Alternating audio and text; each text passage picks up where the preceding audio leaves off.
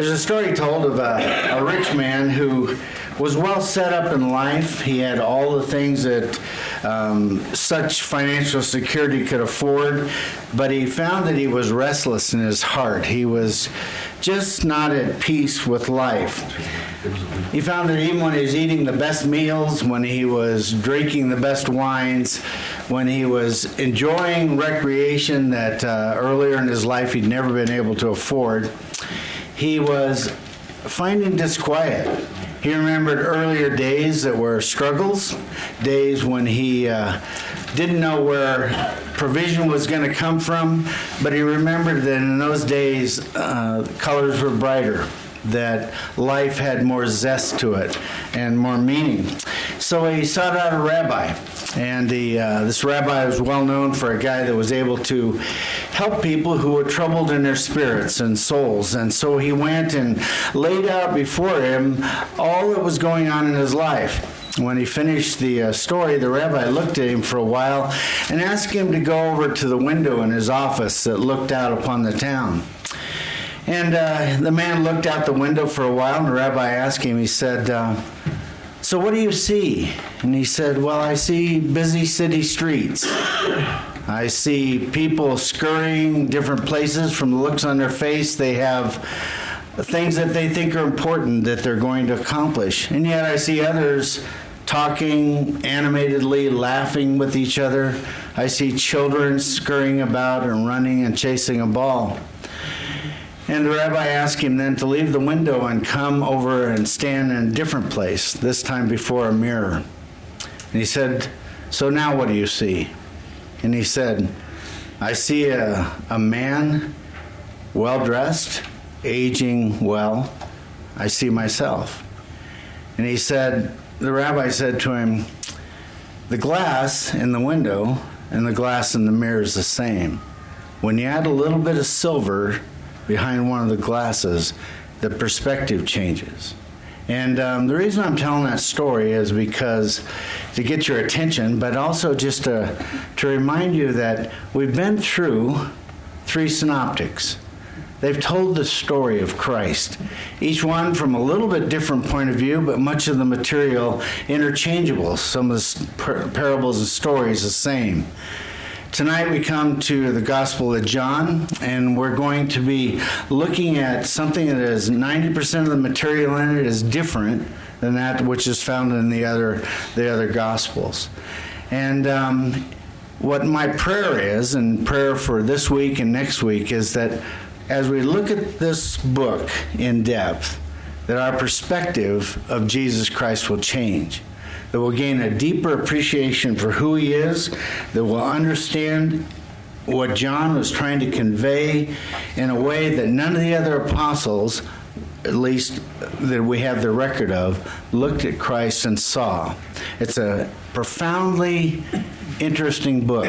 The simplest Greek in the whole of the New Testament, but probably the deepest concepts found in that same Greek language. So tonight I hope to begin the process of helping you to change a little bit of your perspective as we look at this book. But I'm getting ahead of myself. I know I'm supposed to do some details. I gave you a 3-page outline there. It's got all the details on it. The outline is from, I forget where I got that one. It's a simple outline of John. It was contained in 1 page. Some of them get very elaborate, but I find myself already changing that outline as I'm going through to suit what I'm going to try to share with you. I've saved you a lot of work by giving you the material in front of you. I read this past couple weeks, a commentary by D.A. Carson, who is a teaching fellow at Trinity Evangelical Divinity School. And he spends 100 pages just before he even gets to anything in John's Gospel.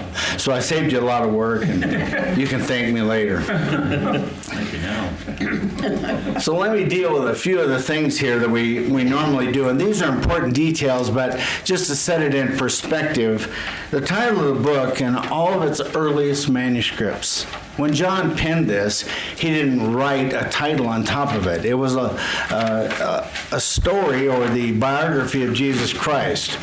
But from the earliest ones, the earliest copies we have, the earliest pieces of manuscript, all attribute this to John. They will all say at the top of it, according to John.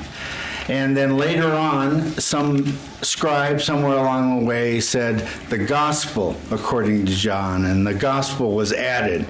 It doesn't detract from it in any way, but John didn't write it and say, from anything we can see, the gospel according to John.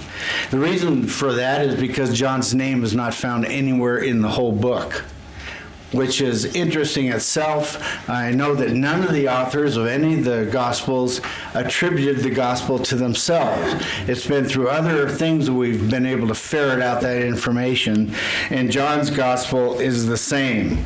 As I said, his name appears nowhere in the book, and I think that the four Gospels, the reason that you don't know who the author was according to them giving that information is it's a sign of humility. Especially as I've looked at this book and had the chance to interact with it, I find that John would have been one of the last ones to want to tell you that he put himself forward. He wants to put Christ forward, and that's what he does in all of it. The earliest church fathers that we have any kind of record of ascribe this authorship to John. Irenaeus was a disciple of Polycarp. Polycarp was a disciple of John, and Irenaeus states clearly that John was the author of this book. Eusebius, who was an early church historian, states that Clement of Alexander wrote that John, being aware of the contents of the other Gospels, sat down deliberately to write those things which were not there, but with a different purpose, and he also attributes this to John. There's some internal evidence. Did it ever strike you that John never calls himself by name, but he is constantly saying he declares himself to be the disciple that Jesus loved? Does that sound like arrogance to you at all? A little bit. If I was to walk into the church and stand up to preach on a Sunday morning and say, well, I am the pastor that Jesus loved, you probably would not be happy with me, because coming from me, it would be arrogance. But with John, it's not. What John is trying to tell us in the deepest humility is, hey, I'm one of the sons of Boanerges. I'm one of those fiery personalities that would have called down fire upon the Samaritans.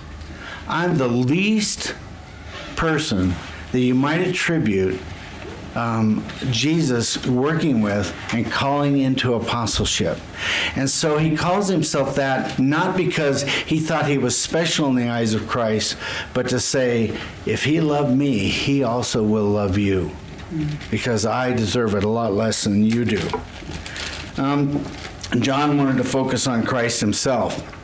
The internal evidence from this gospel tells us that it was indeed an eyewitness account, and it had to be penned by one of the disciples, because we read in John 20:30, therefore many other signs Jesus also performed in the presence of his disciples, which are not written in this book. So it's either an eyewitness or one who was a companion of an eyewitness, and all the other things we have tell us that it was definitely John that was the one who was writing it. The gospel was written by a Palestinian Jew. That means one who is very familiar with Palestine, the environs of Israel, the place where the 12 tribes settled in. We see that because he oftentimes will take time to explain a custom. There was a Jewish custom, because he knows that this is going to have broader readership than just the Jews. So in John 2:6, the first of Jesus' signs, that wedding at Cana of Galilee, we read, now there were 6 stone water pots set there for the Jewish custom of purification. He's got to clarify that, because to the Romans, well, what were the water pots there for? You know, they would have probably thought you were drinking them or something. And there's a familiarity with the Palestinian architecture. John 10:40 says, he went away again beyond the Jordan to the place where John was first baptizing and was staying there. Interestingly, archaeologists have said this shows that this isn't an authentic person who wrote the book, until in Jordan, on the other side of the Jordan River, they discovered a whole place. They had dug it out.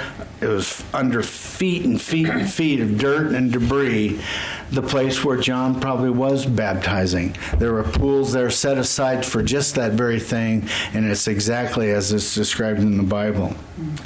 John 5:2 also says, now there is in Jerusalem by the sheep gate a pool which is called in Hebrew Bethsaida, having 5 porticos. Again, no such place existed. If you go to Jerusalem today, you won't find that pool of Siloam down there in any place. But archaeological digs, which have gone down 150 feet, if you can imagine that much debris, because of the times that city has been sacked and so forth, they found exactly that the pool, and lo and behold, there were the bases of 5 pillars therefore holding up a porch for a building. And so it authenticates that this person had been an eyewitness to these things. He was familiar with Palestine at that particular time. I'm going to save you a lot of time. I'm not going to argue about this. It's the last of the Gospels that were written, probably written between 80 and 90 AD. John was the longest lived of the apostles, as you know, and he penned it probably in the last part of his life. What is its purpose? John was aware of the events, as I said, that were recorded in the other synoptic gospels. He had them available to him. And yet he realized there were things that were not recorded in them that he thought were important. And John has a different focus, which we'll look at here in a second. I think he wrote what I believe to be the most theological of the gospels. It shows a profound depth. We're going to look tonight at the prologue, just the first 18 verses. And I'll tell you why we're going to do that and spend so much time on it. But when you begin to plumb the depths of that, I have 46 pages of notes that I wrote as I was reading different commentaries and going back and pulling out different things that I'd studied on the first 18 verses. And that's just me pulling stuff out. And I didn't bring 46 pages with me tonight, so you can relax. But anyway, I'm just saying that this is a profoundly deep gospel. And it's a beautiful look at the life of Christ. The theological purpose was to demonstrate conclusively that Jesus was God incarnate, that he was God in flesh, that men might comprehend who God is, and then comprehending who he is through Jesus, they would believe. I think I can see me most clearly in the prologue as we'll look at it. And then John doesn't keep us in a mystery about why he wrote this particular book. He says in chapter 20, verses 30 and 31, therefore many other signs Jesus also performed in the presence of his disciples, which are not written in the book. But these have been written so that you may believe that Jesus is the Christ, the Son of God, and that believing you may have life in his name. The gospel is selective. All of the Gospels are. In fact, John says at the last part of his book, if everything that Jesus said or did were written down, I suppose that all of the books in the world couldn't contain it all. And we have that beautiful hymn, The Love of God, you know. If the oceans were with ink filled and the sky of parchment made, and every man on earth a scribe and every stalk on earth a quill, you know, to write the love of God above would drain the oceans dry. It still wouldn't be enough to be able to do that. And so John is selective. He picks out certain things from the life of Christ to make this case that Jesus is indeed God, fully God. These signs were selected that you may believe that Jesus is the Christ. So John's purpose, I think, is really twofold. There's a direction for the unbeliever. It's evangelistic. You put the information out before the non-believer of who Christ is. the signs that he did, the things that he talked about, the way he conducted his life, and in place after place after place accompanying those signs, and then finally at the cross of Christ, you see, and men believed, and men believed, and men believed. So it's evangelistic. I found that this book is one of those things that you want to take your Jehovah's Witness doorstep evangelists right to this book. If you can tolerate doing that, and spend time. I'm impatient with them usually, and I just want to brush them off, so I tell them that they're, never mind what I tell them. Anyway, it's evangelistic. But its purpose is also preserving. All of us waver in our faith. We get the doctor's report. Lee, could you come in? And could you, we want to do a consult. What's the problem? Oh, we'll tell you when you get here. Just love that. When can I come in? Oh, 2 weeks, it'd be fine, So for 2 weeks you're stirred, and so forth. Our faith wavers. That's why we continue to study, to pray, to put ourselves under the Word of God and so forth. But John's purpose here is preserving. It's to shore up your faith. It's to help you to come to grips not only with who Christ is, but to recognize his goodness to you. Now, there are a lot of ways to break the book down. I've chosen to do it the way that I'm going to present it in the next today and next week. But I'm breaking it down this way. We're going to look tonight just at the prologue, those first 18 verses, because they really chart the course for the whole book. The themes that John will reiterate over and over again throughout the book are found in the prologue. We're going to look at it in depth and then trace some of those out a little bit. Secondly, we'll look at the 7 signs. The prologue is through verse 18 of chapter 1. The second set begins in 119 and goes through 1250. There's the end of the public ministry of Christ in 1250. Jesus makes one more offer of himself to the Jews. He is rejected. He then goes private, and he begins to work only with his disciples. But that section is often called the Book of Signs, because it goes to 7 particular signs that John has chosen to pull out to make his case that Christ is God incarnate. And that section will cover 3+ years of Jesus' life. So we cover quickly the whole expanse of Jesus' ministry life, and then we come to 13:1, and suddenly we're in the last hours of Jesus' life. So all the way from the years of ministry to the last hours. The third section is the upper room discourse, 13:1 to 17:26. And then fourthly, we'll look at Jesus' agony, betrayal, arrest, his trial and crucifixion, 18:1 through 19:42. And finally, we'll look at the Lord's resurrection and appearances, Lord willing, 20 and chapter 20. So, as I said, there are many ways we could break this book down, and I've left you some things in your outline there. If you want to do a self-study, I've given you some key words, some key concepts that are symbolic that John brings out and reiterates over and over again. For instance, the word believe. It's used 98 times in the book, and this book is written that you might believe, so that's not surprising. What is surprising is it's never used in its noun form. In John, anytime you have the concept of belief, it is used in an active form that requires an active expression in a verbal form. So in my mind, that tells us that John equates belief with some kind of outward expression, some kind of action.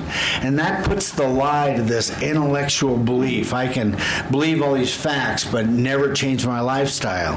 And John's book will just absolutely convince you that unless faith is accompanied by some kind of a change in the person's life, then that person's faith is in question. Then he goes through the concepts of life and death. That's the second thing. Life in John is always equated with eternal life.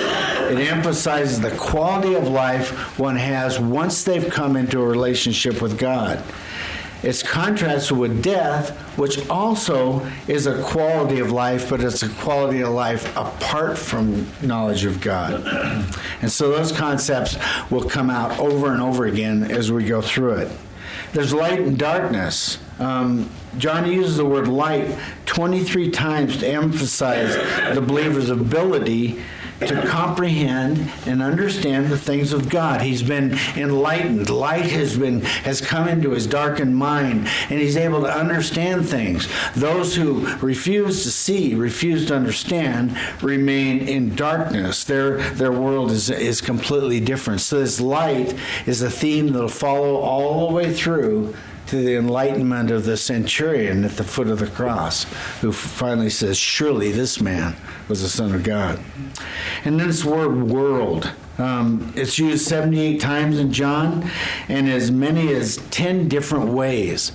So when you say God so loved the world, people will use that to say, well, yes, Christ died for every man, and Christ's love is for every man, but you have to qualify world and what it really means. And every time you run into that word, you have to say, what is its context? What is being said here? Is it all inclusive of the whole of mankind? Or is it inclusive of a certain group of men within the structure of mankind?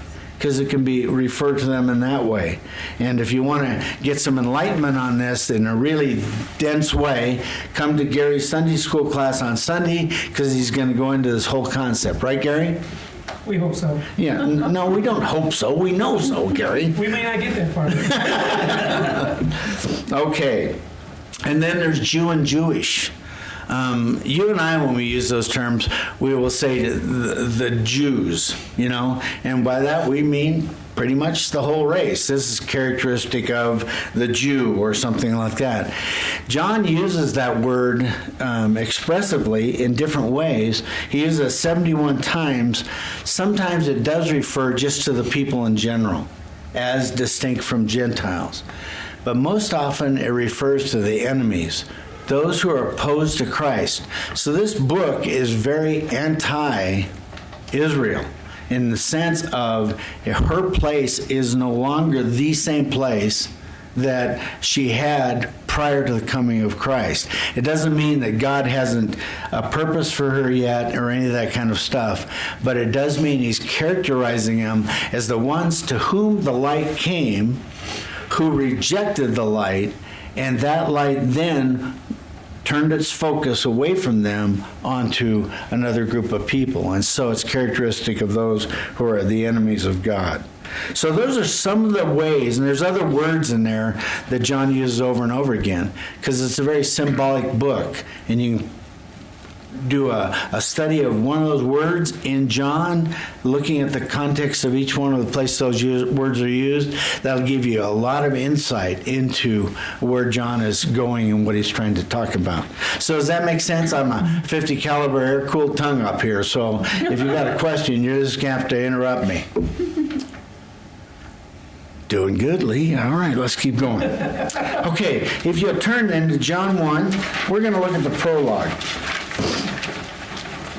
And as you're turning there, I just want you to understand that the Gospel of John is not written with strict chronology in mind.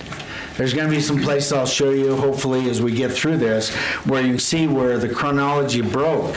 There's at the end of chapter 14, Jesus says to his disciples there in the upper room, let us leave this place. And then he goes on and he gives 2 more chapters of instruction. What is he doing? Is he at the head of the train heading down to the Kidron to the Garden of Gethsemane? He's teaching as he's going down, and John's back there writing everything down? No, there's an excursus here. And John goes back and grabs some of the things that were already written, but he'd gotten ahead of himself, and he brings it back at that particular point in time. So we're going to look at that. The gospel really runs along thematic lines, and John's not particularly concerned with a strict chronological order. He begins his gospel with some introductory remarks that we label the prologue. It's likely that John wrote this biography of Christ, then went back, in a later time and reviewed what he had written and made some changes in it, which are evident if you begin to look at it and study it, because some parts of it you go, well, that doesn't really follow very well, or that's a pretty abrupt thing. But that's John writing the whole thing as he does it, reviewing it. And I think what he did was like what I did tonight. You have an outline in front of you and so forth. After I pared down everything from my notes in class, I went back and wrote my outline. I think John had written that book of signs, the things that Jesus did and said. He may have written the other parts, and as he reviewed that before he really sent that out or let people have it, he went back again, and that's when he wrote the prologue. This authorship is a partnership between the human and the divine. God gives man freedom to write and to edit and to think through and to come back and redo that while he superintends the whole thing so that what we eventually have is exactly what he wanted us to have. So I think that John did that with this because the wording in this prologue is so precise, so careful. Every word is so meaningful that it took a good bit of thought. You know, God didn't just grab these guys and say, sit and write. You know, that's what the Muslims believe Muhammad got. You know, God sat him down and said, write, and he just couldn't help it. It was automatic stuff coming out of his pen hand. That isn't the way God superintended the scriptures. And that way we know that the personalities of the men came into the writing, but all of it guided in such a way that God left us with exactly the record that he wanted us to have. So I think you'll see that as we go along with it. The prologue is really important because it's a condensation of some of those major themes that we looked at, and so we're going to look at it closely, and then next week we'll get through the rest of the gospel, Lord willing, or at least a good try, you know. Okay, so we're looking at verses 1 through 18. I'm not going to read them. I'm just going to go along and read them as we come to them. But we have his eternality. That's chapter 1, verses 1 and 2. Sherry, you have that there. Would you mind reading that for us? In the beginning was the Word, and the Word was with God, and the Word was God. He was with God in the beginning. Okay, so here we have the Word, whoever that is, whatever that is. We have that placed in relationship with God himself. Now you have to remember that John's writing to two different cultures, and he's very aware of that. He's writing to the Jew, and to the Jew, this word logos, this word, would have fallen on their ears in a certain way, hearkening back to Genesis 1, as we're going to look at here. But to the Jew, or to the Greek, that word would have had a whole different concept. And so John's trying to be aware of both audiences as he writes. How's this going to sound to the Jew? How's it going to sound to the Gentile? Because their concepts of all this were very, very different. The first thing that we have to look at, though, before I get into breaking this down a little bit, is this. I don't know if you've ever thought about this before, but when we say, how does the Bible begin, we will say what? In the beginning. In the beginning, God. Genesis 1:1. This prologue actually starts out before that beginning. It takes us back in time before that beginning that Genesis talks about. This is now the beginning of the Bible, and that's exactly what he intended. He intended us to take those words in the beginning so that both began the same way, and he intends us for the Jew to throw them right back to Genesis 1:1.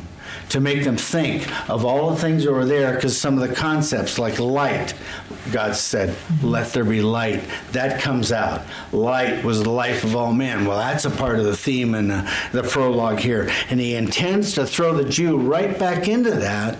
And what he's trying to tell the Jew is that in that beginning, when God said, let us create man in our image. He's taking him back to the interactions of the Trinity prior to anything else being created. This is actually the beginning of the Bible in a profound way that John is doing this. It precedes Genesis 1:1. And some have tried to read a meaning into Genesis 1 or into John 1:1 in the beginning as if Christ was the beginning of creation, therefore a created being. Do you know any groups that propagate that? Mormons. Mormons? Jehovah's Witnesses? I don't think the Mormons know when anything happened. You know, who began everything. I've never had one of them articulate that to me, but again, I'm impatient and I don't give them a lot of chance. But, they try to take it back as though Christ was the first creation and he then created all things. But it's stated even more strongly that couldn't have happened. John is clear about the concept. In verse 3 it says, nothing was made without him. Logically, doesn't that tell you that he himself wasn't made before he made everything else? You know, you have to look at that whole thing in that light. And there's another relationship that needs to be brought out regarding John 1:1 and the parallels to Genesis 1 in regard to the Logos. To the Jew, these opening phrases, as I said, would have taken him immediately back to Genesis 1:1, when God created the heavens and the earth, said, "Let there be light." To the Jew, this impelling force of God speaking into the darkness was a personal force. God was intimately, personally involved in all of creation. It came out from his being as an expression of who he was, but it was very personal. He is intimately involved in all of it. He isn't it, like the animists would say. He isn't a tree, he isn't those things, but he's intimately aware of them. My wife and I were taking a walk on the Poudre Trail, and we'd had a wind just the other night, so a lot of little twigs are down there.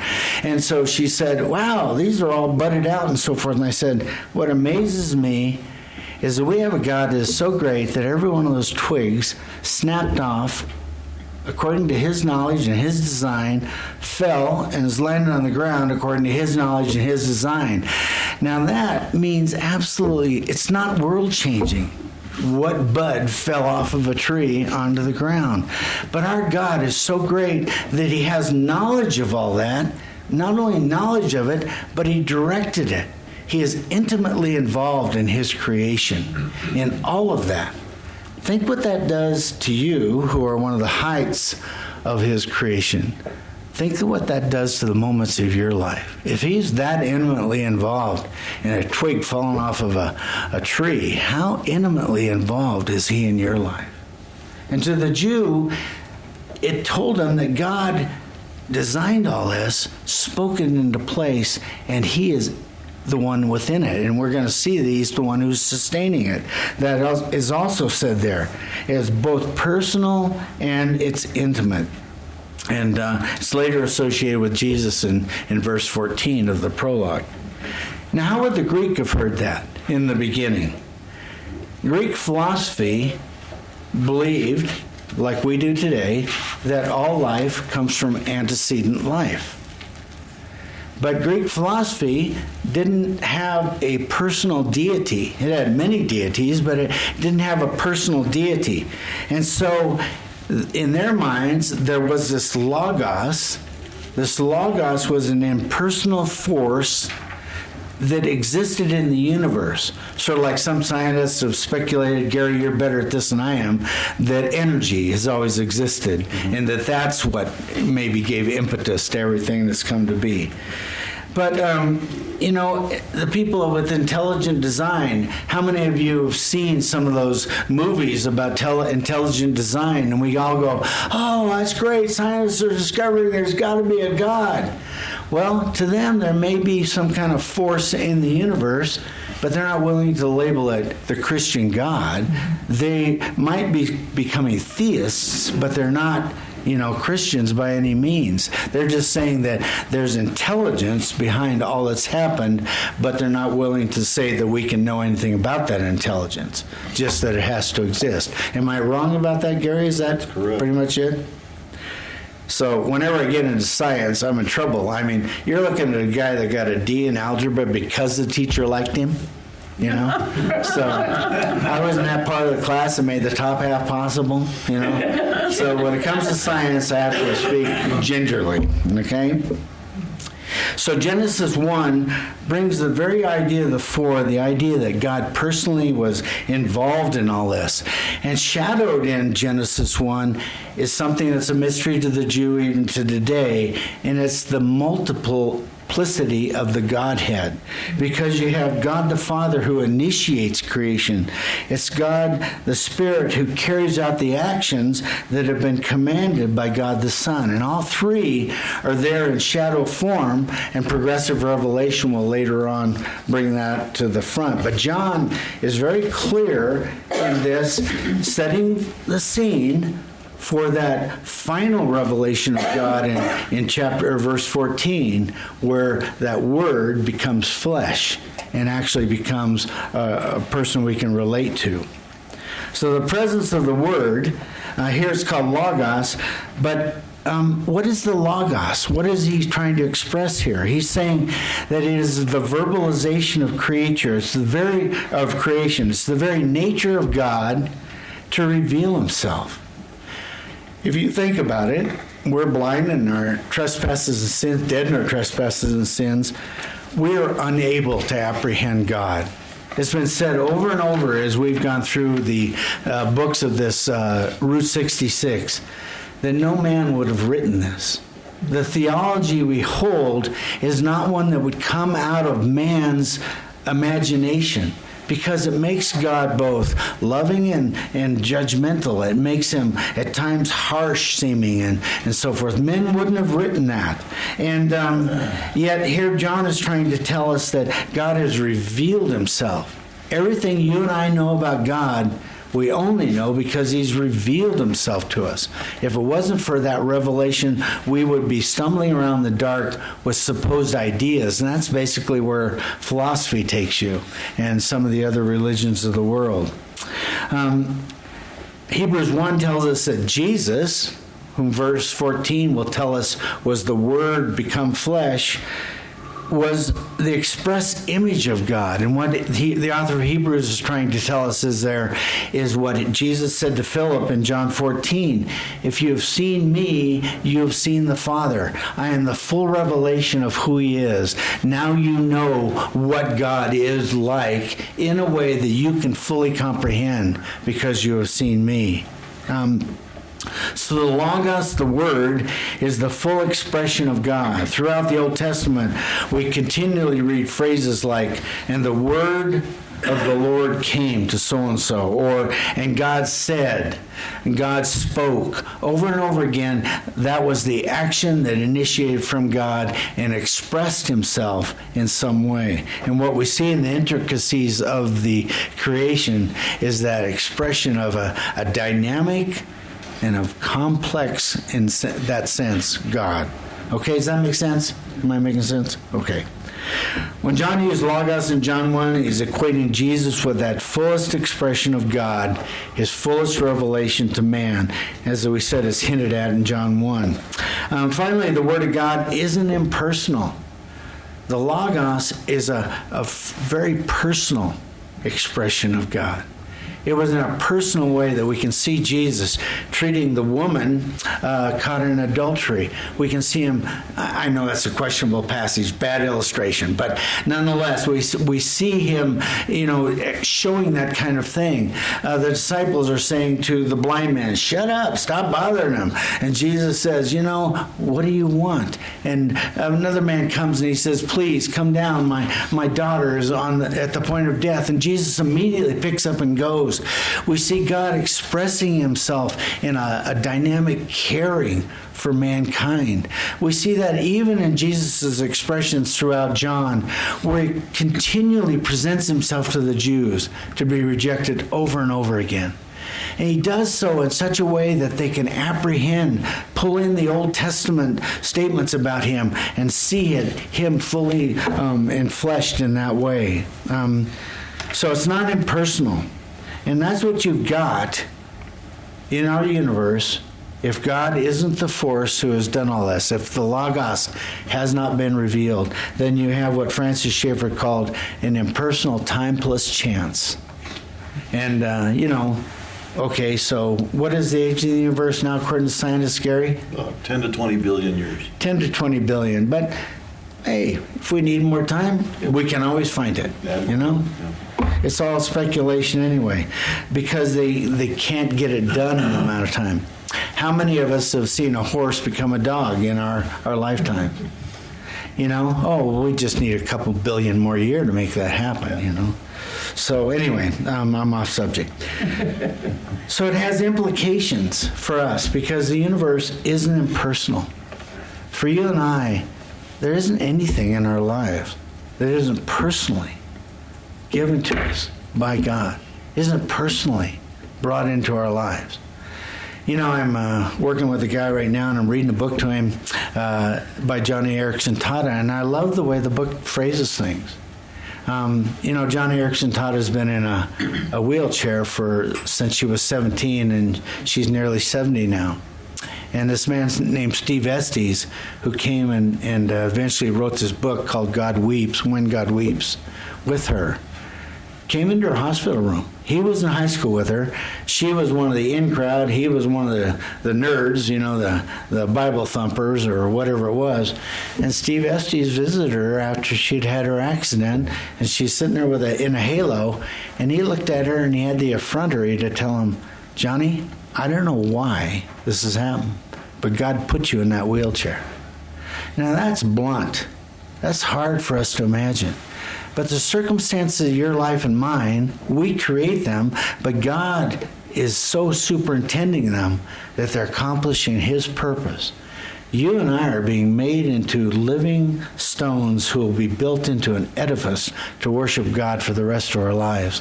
And you and I will fit exactly where God wants us to fit in exactly the place He wants us to be. And He's at work in our lives in that way every day to shape us and polish us in that way. So that's kind of the opening salvo, taking us back to a time before Genesis 1:1, back to a time when the Trinity planned everything and did it all and spoke it into existence. And the pre-incarnate Christ was there in that situation. And He's been there. He's never not been there. So let's look at His pre-incarnate work then, verses 3 through 5. Gary, you got your Bible open there? Would you read verses 3 through 5? All things were made through Him, and without Him was not anything made that was made. In Him was life, and the life was the light of men. The light shines in the darkness, and the darkness has not overcome it. Okay, so he sets kind of a broad thing, and now here we have the Word's relationship to creation. He makes the assertion that all created things were brought into being through the Word, through who will be revealed finally in verse 14 as Him, as Christ. And there's an emphatic emphasis in the Greek construction here. We might render this as without Him, there was not even one thing made that has ever been made, or one thing created that has ever been created. There's a contrast in the tenses of the verbs, too. It says, without Him, nothing was made that was made, or things that were made. It's an aorist. And you guys are going, Lee, don't get into the Greek. I'm just doing this in as simple a way as I can because it's really important. We might expect a perfect there. The aorist is a one-time event, something that happened. We usually associate it with past, but it's a one-time thing that took place, okay?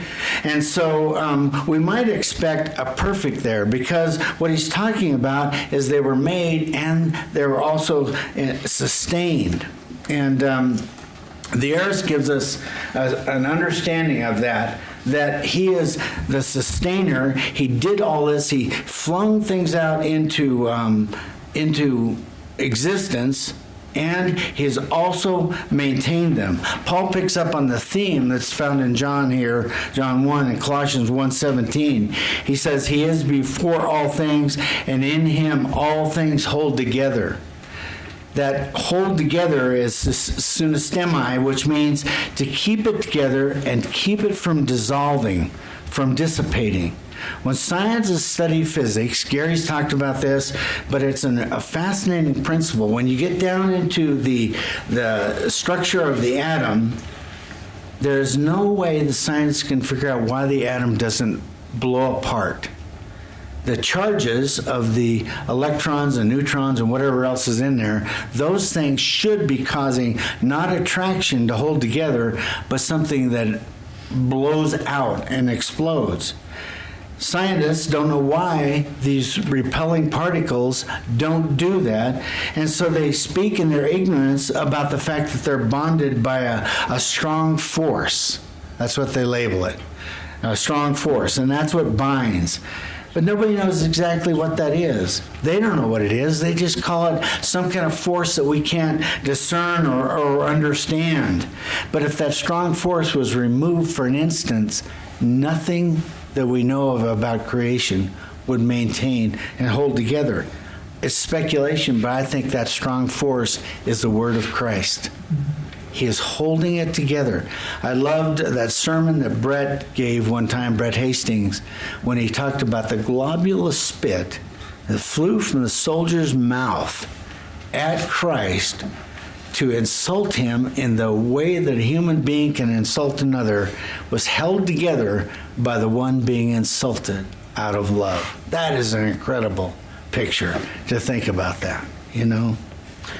And so Hebrew here tells us that things that we see were made by something unseen, and an unseen thing is the Logos, the Word of God that is spoken out there. Then the verse says, all things came into being through him, and through him was life, and the life was the light of men.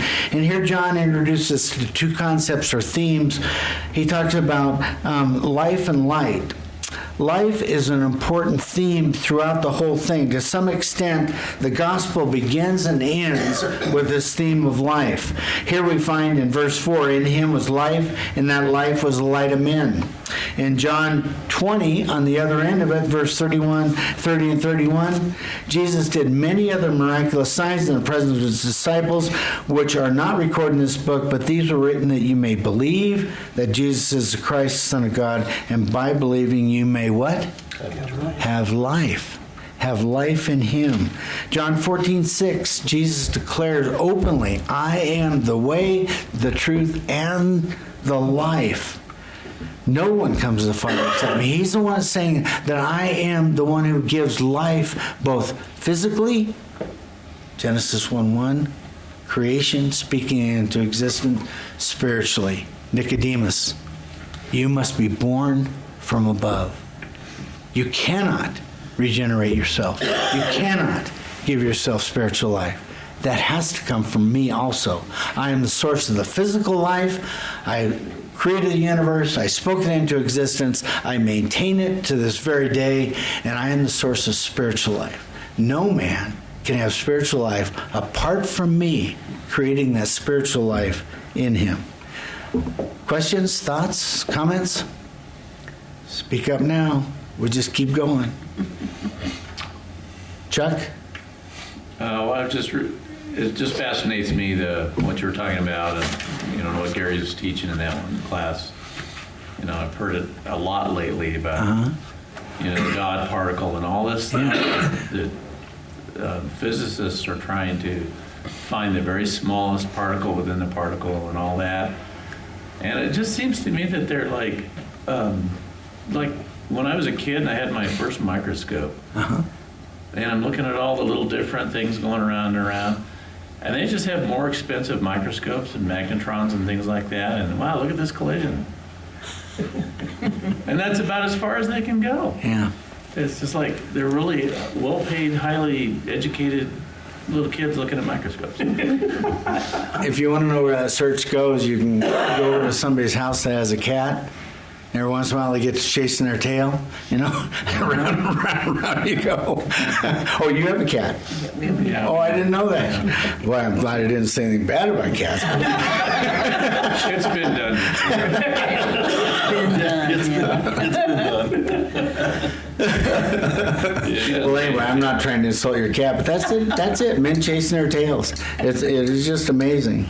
But we'll get into more of that as we go on, because Jesus is going to be presented in that book of signs over and over and over again, and we're going to see over and over again. Some believe, some do not believe. Some believe, some are hardened. And we see that over and over again. But Jesus finally stated it, didn't he? He said, you know, even if somebody rises from the dead, they won't believe. So this idea of life, John 10:10, the thief comes to steal, to kill, and destroy. I have come that they might have life and have it to the full. John 10:24, I give them life, and they shall never perish. No one can snatch them out of my hand.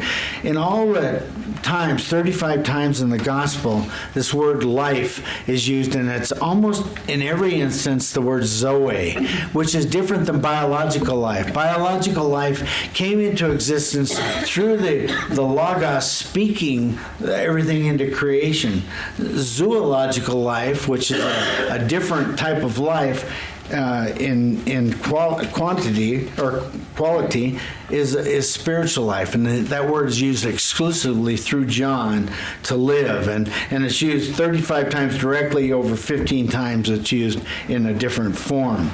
So this is Zoe, the spiritual life, and Jesus is telling us, or John is telling us through this, that just as you had nothing to do with your first birth, your physical birth, none of us were in a gene pool someplace up in heaven and shouted down to earth to our parents, come on, let's get something done here so I can come into existence. You know, that physical life that we have been granted and the spiritual life are from the same source. He says that over and over and over again, and that's his point to Nicodemus. Also connecting John 1 with Genesis, we see in Genesis 2:7, that he formed man from the dust of the earth and breathed into his nostrils the breath of life. In the Hebrew, this is a lot clearer. When you and I hear words like breath, spirit, word, they sound like different concepts to us. But in Hebrew, the words breath and spirit are the same word. And this ruach, it even has a breathy sound to it. And in Hebrew, the thought is that which is expelled, the very essence of God, is that which Jesus is the very essence of the Godhead. He is the fullest manifestation of it. And he is the one who gives life to all men. John 3:19 through 21 says, the light has come into the world, and men loved the darkness rather than the light, for their deeds were evil. For everyone who does evil hates the light and does not come to the light for fear that his deeds will be exposed. But he who practices truth comes to the light so that his deeds may be manifest as having been wrought in God. And so we have this qualitative thing. There's eternal life, that which is a life with God, and it is qualitatively different than those who only have biological life and have no life with God. In fact, theirs is called death. And John makes the contrast between those two things. So this Zoe provides light for us, and it's a spiritual spark that God gives to you and I to believe. Were some of you here on Sunday night when Travis did the order of salvation? That's a very profound thing to look at that. And where does it begin in the order that he gave us? Do you remember? It's regeneration. What's that? Regeneration. Yeah, it begins with God. It's God's impetus. It's often invisible to you and I. We don't know what it was. I told this story one time about Sherry on the back of the motorcycle and yelling, "Oh God," when we went over the bar ditch down into the barbed wire fence. You know, for her, that was the first time consciously she realized, I do believe there's a God. There's eternity built into the heart of man, but so often man just keeps rejecting it because it's never been sparked into existence by God. That's his job in election and so forth. Is that confusing or clear? Okay. All right. Jesus said to men who are dead in their trespasses and sin, they're unable to respond to the call of God unless the light comes to them. And Jesus said to men, I am the light of the world. And this light is to say that Jesus came to reveal God fully. For God, who said, light shall shine in the darkness, is the one who has shone in our hearts and to give the light of the knowledge of the glory of God in the face of Christ. You and I we can witness to the best of our ability. We can do the best apologetics. We can be so appealing in what we say and so desirous to see somebody come to Christ. But it's God who must give that first spark. And that's what the Logos does, is gives that first spark that causes men to then get on the journey and move forward. And it says that the light that shines in the darkness does not comprehend it. What does comprehend mean? Just understand. All encompass. All encompassing? To encompass. Okay. Yeah. It can mean that. When I think of comprehend, I go, sometimes Gary's talking about science and I can't comprehend what he's saying. Can't get my mind around. It's not anything to do with him and his ability to teach. It has more to do with my ability to hear and to understand.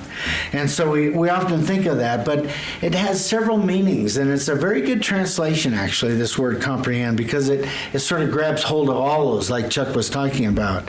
It means to lay hold of, or to overcome, or to possess.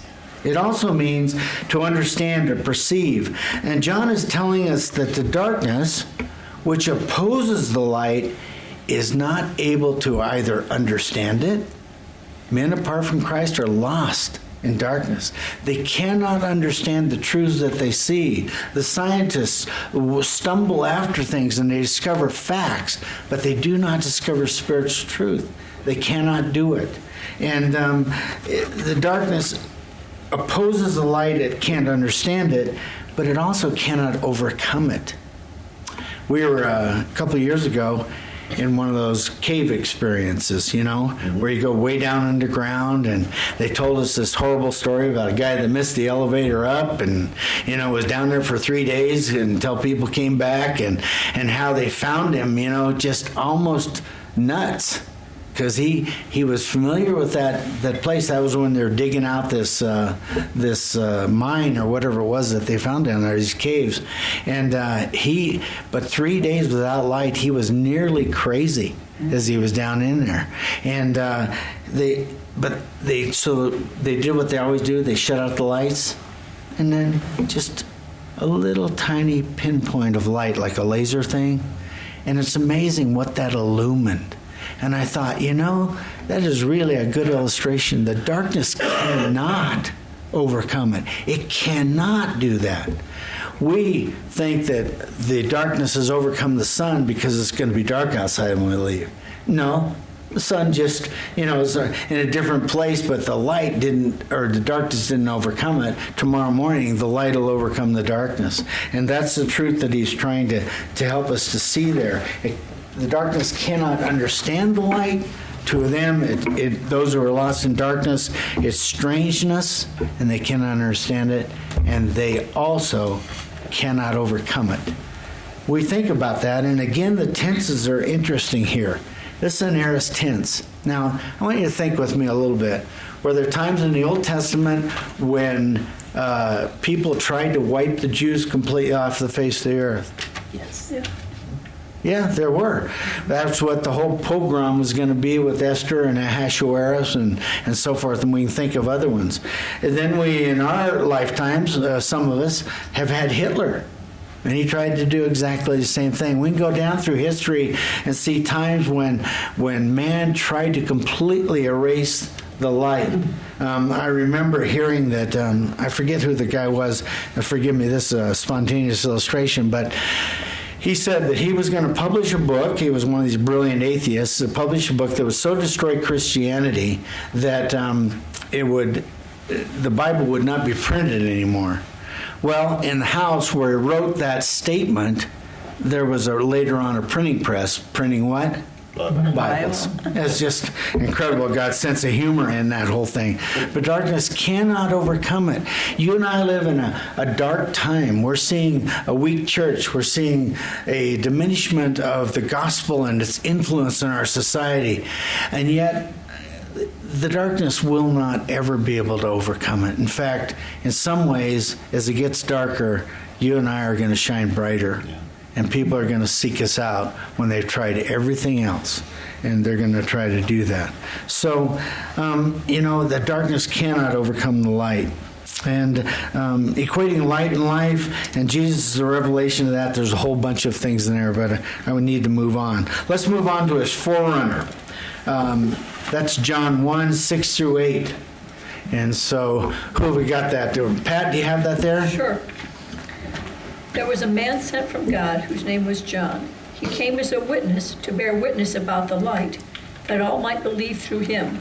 He was not the light, but came to bear witness about the light. Okay, this is later on. We're exposed to the fact that this is John the Baptist.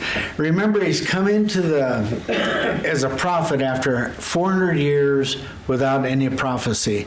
There's been a complete cutoff. The Old Testament is finished, and it seems as though God has left his people to that and left them alone. But after 400 years, John comes on the scene, and John is such a fiery preacher, and he is preparing the way of the Lord, and men are drawn to him. And so we have that scene of his baptism later on in John when he's baptizing, and the soldiers say, "What shall we do?" And because he's telling them, to do the works of that are indicative of the righteousness that comes from faith and so forth.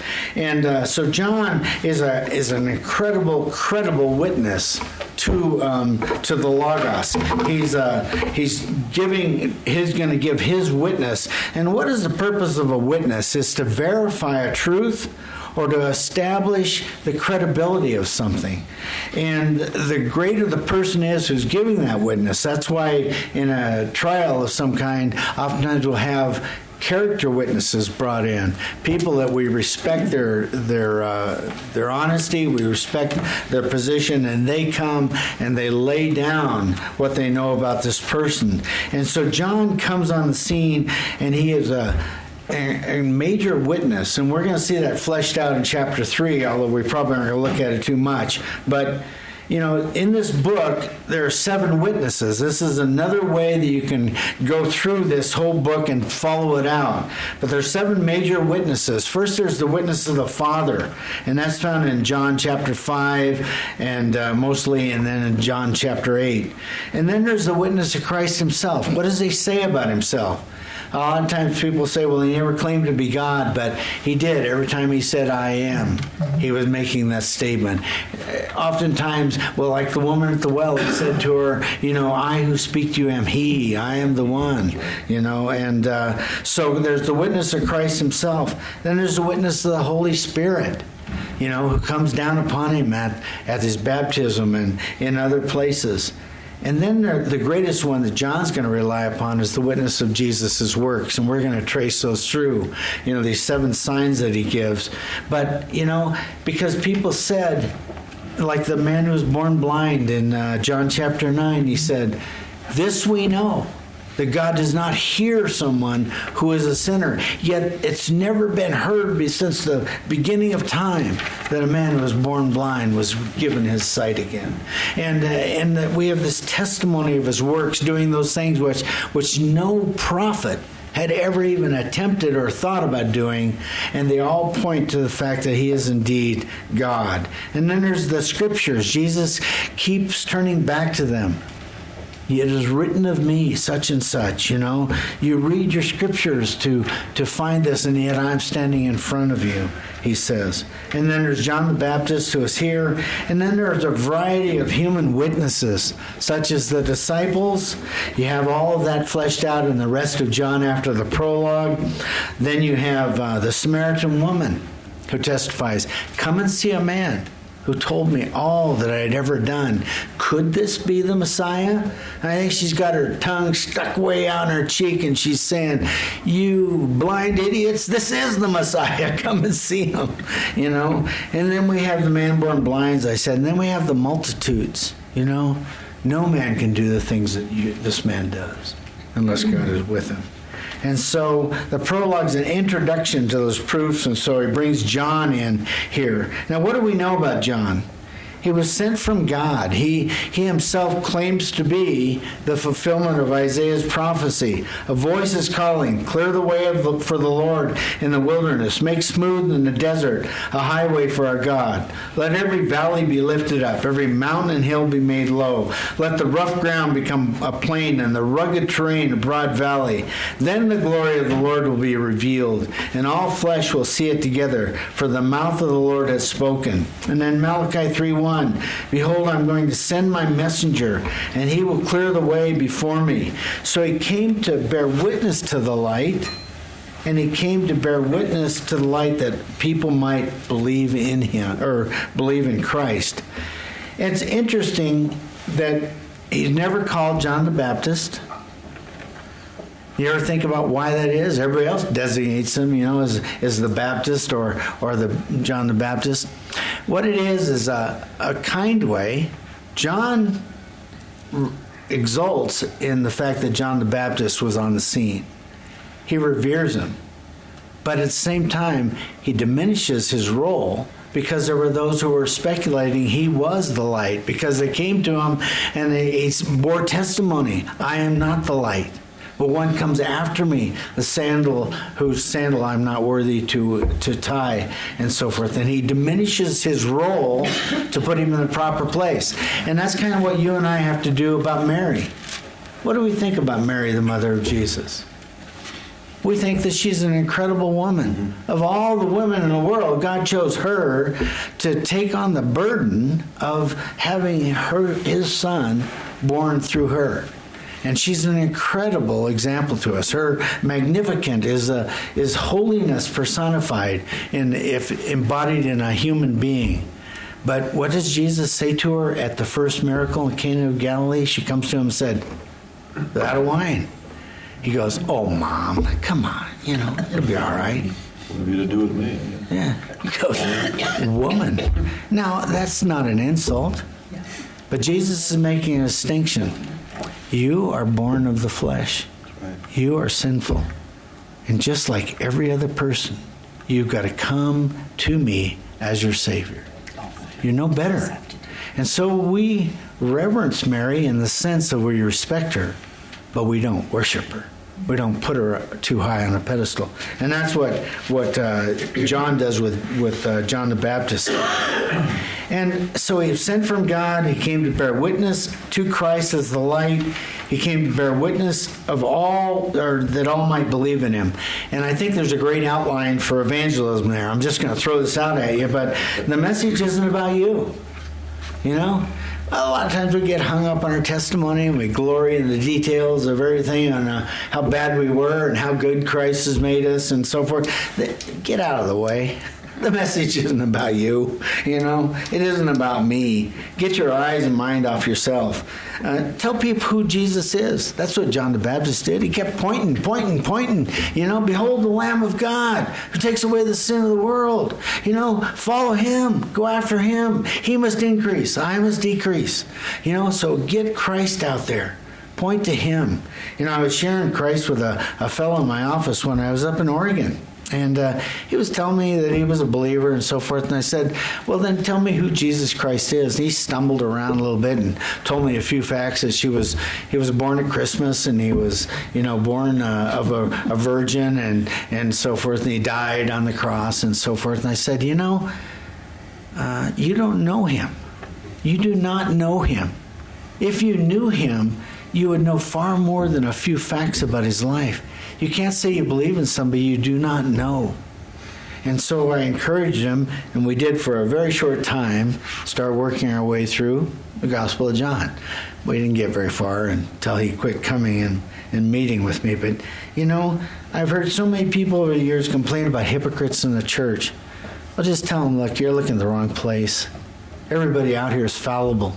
Look at Christ. He's the only one you should be looking at. So get their eyes on him. So the message isn't about you. Get people's eyes on Christ and then appeal. Beg men to come to Christ. Today still is the day of salvation. Today is the day. that they can still have grace and mercy. That's going to come to an end. But be earnest, but realize that God ultimately is sovereign. So, okay. Bill, comment? No. Mark? No. Anybody else? Sherry? No? Okay. All right, Lee, you're on. His rejection, verses 9 through 11. We got a few more minutes here. Bryce, you got that? 9 through 11? 9 through 11. That was the true light which gives light to every man coming into the world. He was in the world, and the world was made through him, and the world did not know him. He came to his own, and his own did not receive him. Okay, so what we have here is the pronouns are changing. It's no longer this ill-defined logos, but now it's a he. And then we're going to culminate in verse 14. So he's using a masculine pronoun. And he throws something else in there. He was the true light. And reading D.A. Carson's commentary on this, he says that we could translate this and say that it means he was the full expression, the genuine and complete self-disclosure of God. And that to be laid out in opposition to every partial light that existed before that, and all the additional partial lights that have come since then. It's amazing. We were in the Muslim world for a long time, and they hold up the Quran. And we were working with a Palestinian girl one time. My wife was sharing with her. This lady really got interested in Christ, and she took a New Testament, and she went home, and she didn't sleep for a whole day, and she read the whole New Testament. Then she read it again, and she came back to Sherry, and she said, when I read this, I can see it's true. Because you can read it and follow it all the way through, and it makes sense. When you read the Quran, you never know what he's talking about. It's so confusing. And so there was that glimmer of that, and that's Christ. He's the genuine compared to all the other counterfeits and all the other partial revelations, the partial revelation or additional revelation of Joseph Smith, the additional revelation of Muhammad and other people like that. So, genuine and complete disclosure of God. Jesus was sent into the world to enlighten every man. Now, some people that are bordering on universalism, they say, okay, see, the light's given to every man understands, and then every man chooses to believe or not believe. Is that what that really means? No. Again, you got to understand the context of every man. Every man that believes, there's general revelation, which convicts men of sin and condemns men, but there's special revelation that opens their eyes fully to believe. And he is the ultimate special revelation. The prophets spoke, giving us information and understanding.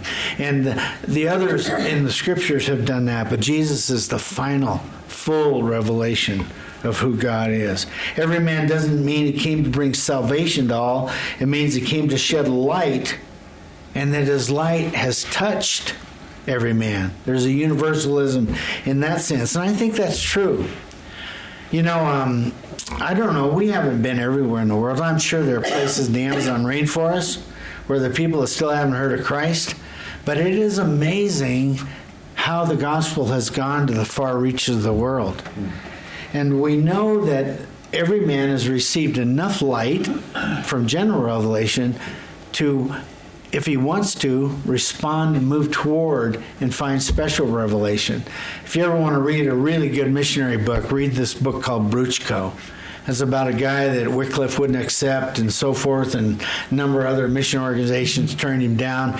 He just hiked down to South America, went back in and found some tribe back in there and lived among them and so forth, and tried to kill him at first, but when he survived, they said, okay, you can come and be a part of us, and he lived among them and everything, and he learned their language very, very well. And one day, they were chopping through into the jungle, and they chopped into a palm frond, and if you realize those are just branches made up of a whole lot of fibers, and they opened them up and they leafed through them just like you would leaf through a book, like that. And as they looked at that palm frond, they said, these are the leaves And we have heard a story that one day there will be someone come who is white like you are, and he will tell us what has been written upon the leaves that tell us who the true God is, because we've lost knowledge of him.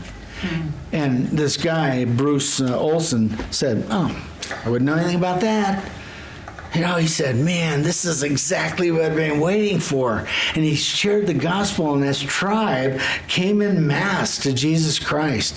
Because of that, he pulled out his Bible, he started leafing through it like that, and showed them, this is the revelation of God. This is the story he's come to tell you. And he told them that story. And so the point here is that the gospel comes, and every man is going to stand before God, and the supreme question is going to be, who is Jesus Christ? What have you done with him?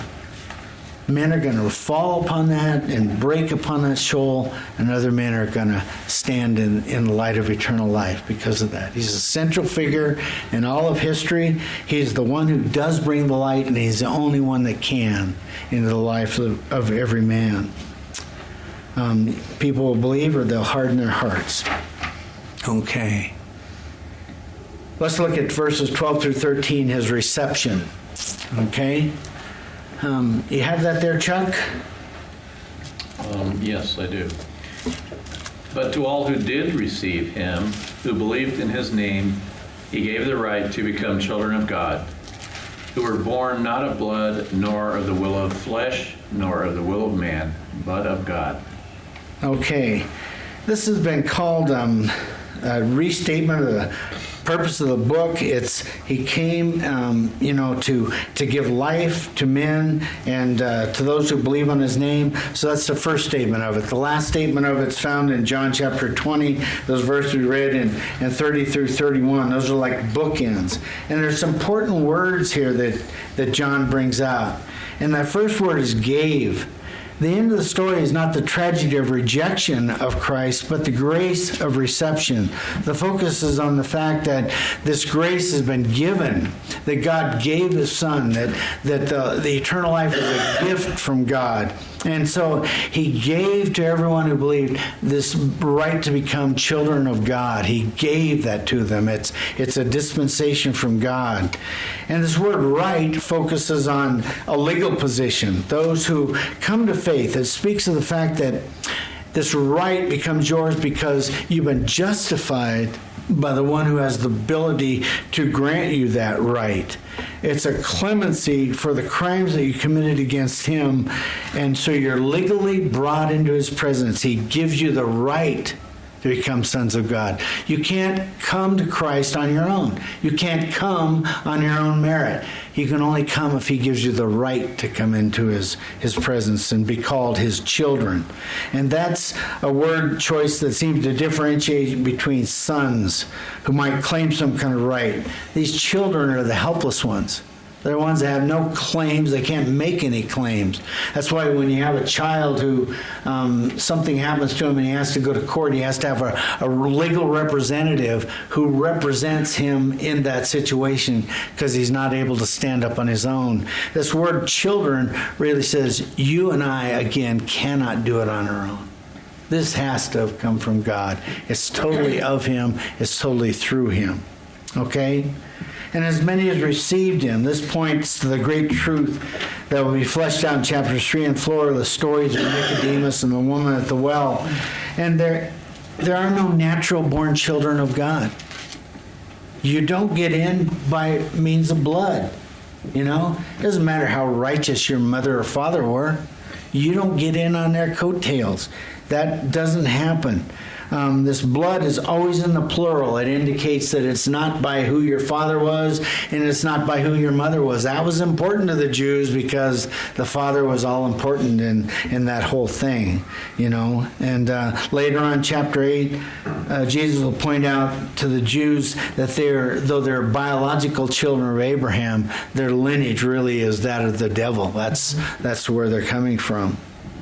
So you don't become a child of God by virtue of blood, your heritage, or the will of the flesh.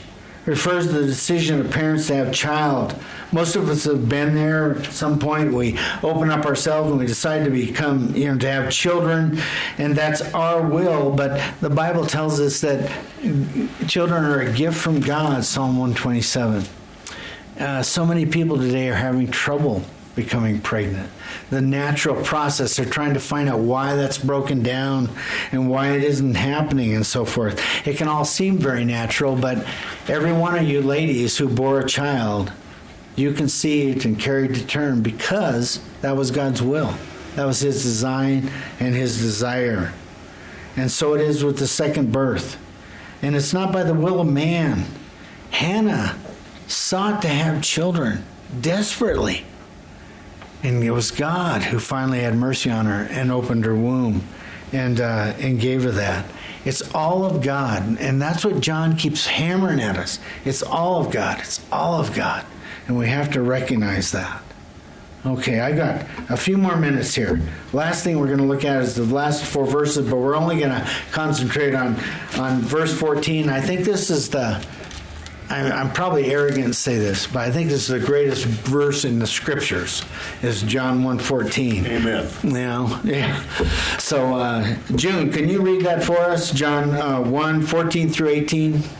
And the Word became flesh and dwelt among us, and we have seen his glory, glory as of the only Son from the Father, full of grace and truth. John bore witness about him and cried out, "This was he of whom I said, he who comes after me ranks before me, because he was before me. For from his fullness we have all received grace upon grace. For the law was given through Moses, grace and the truth came through Jesus Christ. No one has ever seen God. The only God who is at the Father's side, he has made him known." Okay. As I said, we're just going to look at verse 14, but the Word became flesh and dwelt among us. We beheld his glory. Glory is the only begotten of the Father, full of grace and truth. And in that whole thing, he brings all those concepts together. For the Greek and for the Jew, the word, which was somewhat vague for the Jew, really obscure for the Greek, now becomes a person. And he is saying that it was in flesh and came out and dwelt among us.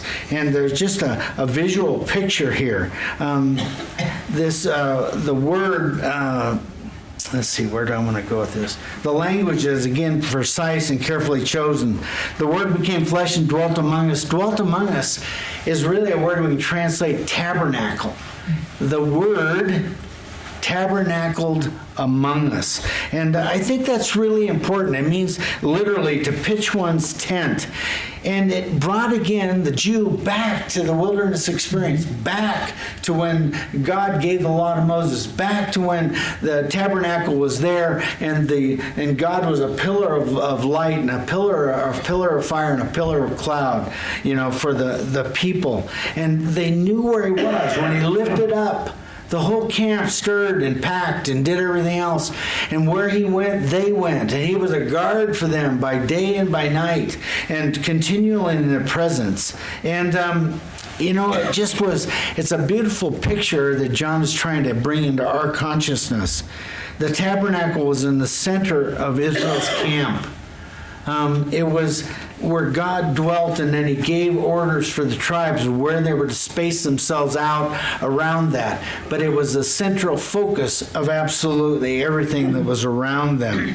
And so Jesus becomes the central focus. He not only dwelt among us, but he said, when I am lifted up, I will draw all men to myself. He is the central focus of all of history. It comes back that we tried to obscure it. We no longer want to use AD and BC. We want to use the common period or common day or whatever it is, BCE or whatever. But I still write AD when I write it. So the tabernacle was also the place where the law of Moses was preserved, brought in, put into the Ark of the Covenant. The law ordered and maintained the life of Israel. It determined her moral, social, and worship orders. Jesus Christ perfectly kept the law and fulfilled all of its requirements. He therefore embodies the law of God. He fulfilled it. He came to fulfill that which was given previously and to flesh it out. The tabernacle was the dwelling place of God.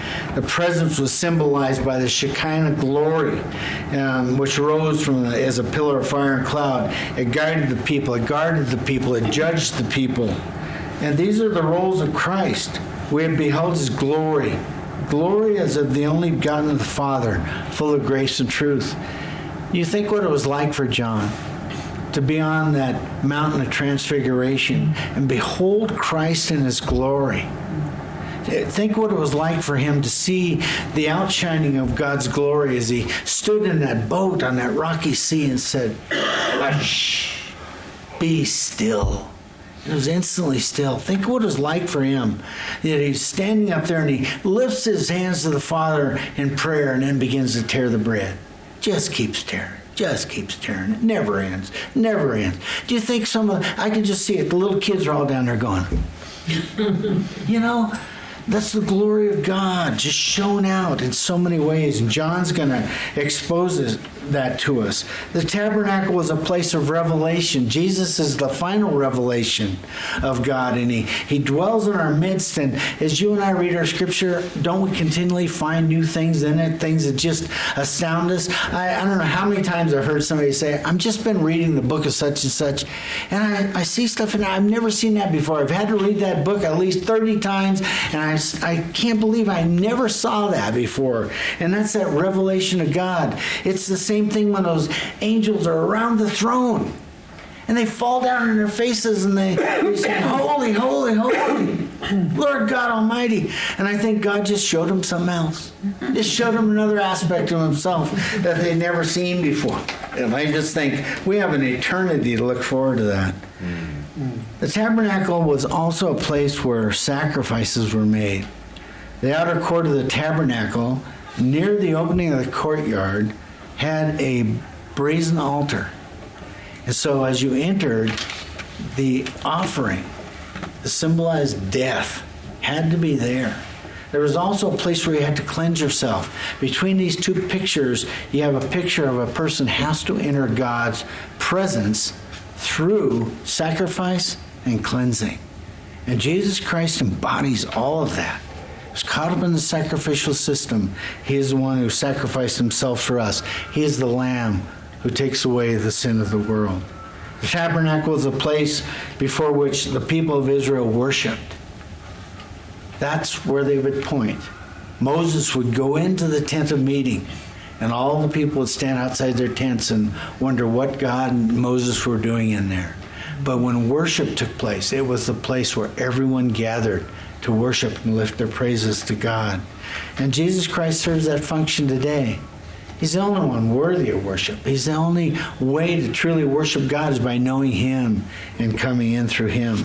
And the tabernacle was filled, as I said, with the Shekinah glory of God. The idea is seen as John's following statement, we beheld his glory. It's a symbol, the manifestation of the presence of God. That's what Jesus Christ is, the manifestation of the presence of God. Unseen by us today, but nonetheless here in full influence upon our lives. So there's a glimpse in just 18 verses, and I've done a poor job of actually telling you all that is in there. This is an amazing, amazing thing, but it's a preview of all that John will share. And so in the next 20 weeks, I'll try to help. No, I'm just kidding. Next week, we'll try to get through, some of this in a much less detail. But I wanted to lay that down so that you could walk out, hopefully, having some of your perspective changed about who Jesus Christ is. So we got 1 minute. Any questions, comments, thoughts? No? All right, let me close this in prayer. Lord, grateful are we that you have written this.